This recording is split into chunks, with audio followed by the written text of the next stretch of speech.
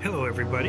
This is Jeff McMaster from LeadershipEzra.com, and you are listening to the Leadership Ezra podcast, where we connect biblical truth with wisdom and apply it to the practice of leadership. If you love Jesus and have been called to lead, I invite you to join me as I connect the dots of faith, wisdom, and leadership.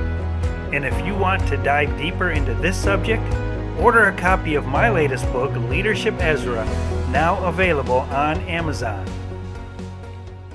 Have you ever made a mistake or messed up or wished that you could undo something that you had done? I have.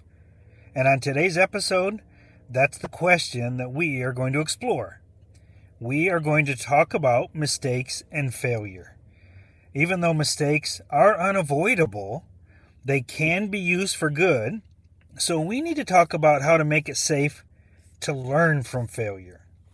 Early on in my school leadership experience, in fact, it was my first role as a head of school, I was also the student council advisor. And so as I was working with these high school students, I was excited and enthusiastic about these brilliant ideas that I had that were going to make the student events the best that they had ever seen.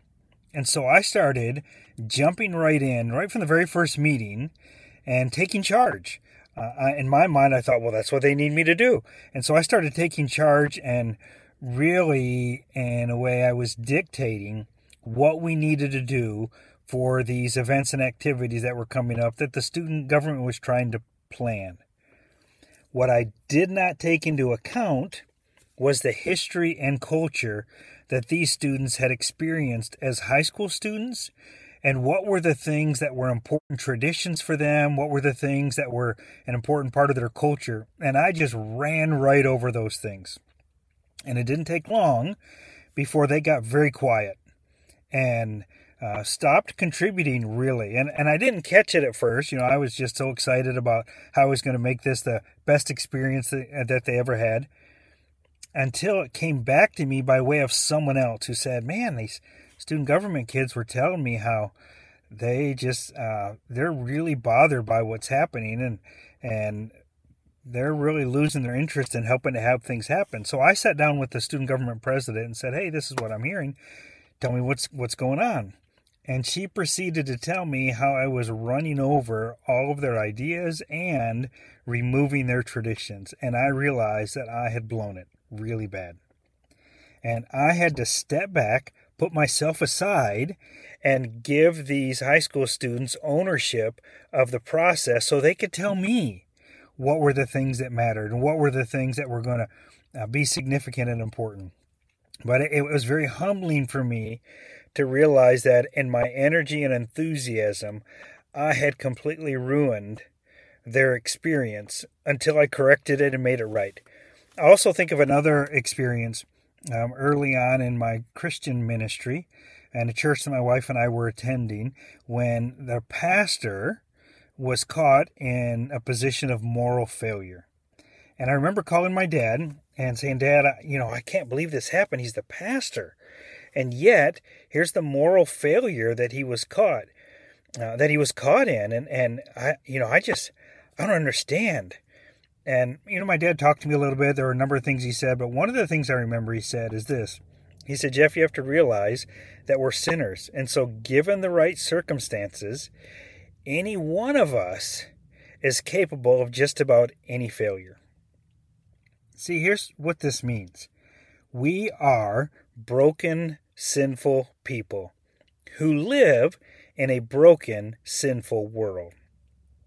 The byproduct of those things is that we will make mistakes. We'll mess up. We will fail. Sometimes in big ways, sometimes in small ways, but we will do it regardless. And so we need to accept this fact in ourselves and in others. It's also important to understand that our mistakes and failures can cause hurt and harm to ourselves and others, sometimes in irreparable ways. Therefore, we also need to understand that learning from our mistakes does not necessarily negate the damage that was done. So we need to acknowledge that as well and be willing to do everything in our power to make restoration when we can. So how that applies to you is this. First of all, you need to understand that every experience is an opportunity to learn and grow. Proverbs even says that a righteous man falls down 7 times and gets back up. It doesn't say he gets knocked down. It says he falls down 7 times and gets back up. That means it may very well be your own mistake that causes you to fall. It may be your own failure. But it's an opportunity. A righteous person will learn from that and get back up. Second of all, God uses our failures to teach and grow us. I remember reading a number of years ago in the book Spiritual Leadership by Henry and Richard Blackaby. And one of the things at one point they talked about is they pointed out that God generally does not rescue us from making mistakes. Rather, He lets us walk into those mistakes and then teaches us from those things so that we learn and grow spiritually and personally. And so I think that's a lesson for us as well, that those failures are there and God uses them. In fact, God will allow us to mess up and love us unconditionally anyway and use those things to help us grow. Which leads to number 3. We need to give people space to make mistakes. And so when you are developing other people, you got to give them room to mess up. I mean, think about teaching your child to walk or to ride a bike or teaching them any number of other things.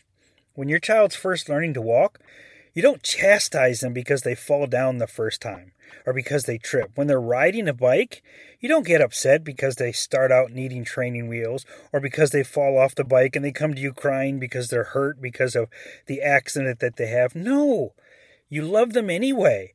And the same thing with people. As they are learning and growing and developing, they're going to make mistakes. And so you've got to be able to give them the room to do that. And number 4, when the mistakes that we have made cause harm to others, we have to do something about it. We have to make restoration, repair things, make things right, ask for forgiveness, whatever it's going to take. So here's the takeaway. Mistakes and failures will happen. We're sinners, we're broken. In a sinful, broken world, it's unavoidable. We need to admit and acknowledge this. We need to recognize it in ourselves and in others. Where appropriate, when those mistakes have harmed others, we need to repent, ask forgiveness, and make restoration. We also need to learn from those mistakes so that we can grow and do better. I'm sure you've heard the saying that doing the same thing over and over again and expecting the same results is the definition of insanity. Well, think about that. If you make the same mistakes over and over again, what does that say about you? So we need to learn from those mistakes and grow. And finally, we need to give other people the space to do the same. Therefore, as a leader, you are responsible for mentoring, developing, serving, and growing others. But in order to do that well, you must make room and make it safe for people to fail. When you do those things, when you do that, then you can use those experiences for their growth just like God does for you. Well, thank you, everybody. Again, this is Jeff McMaster, and you have been listening to the Leadership Ezra podcast, where we connect biblical truth with wisdom and apply it to the practice of leadership. Come back next time to hear me once again connect these dots of faith, wisdom, and leadership. And don't forget to order a copy of my book, Leadership Ezra, available on Amazon.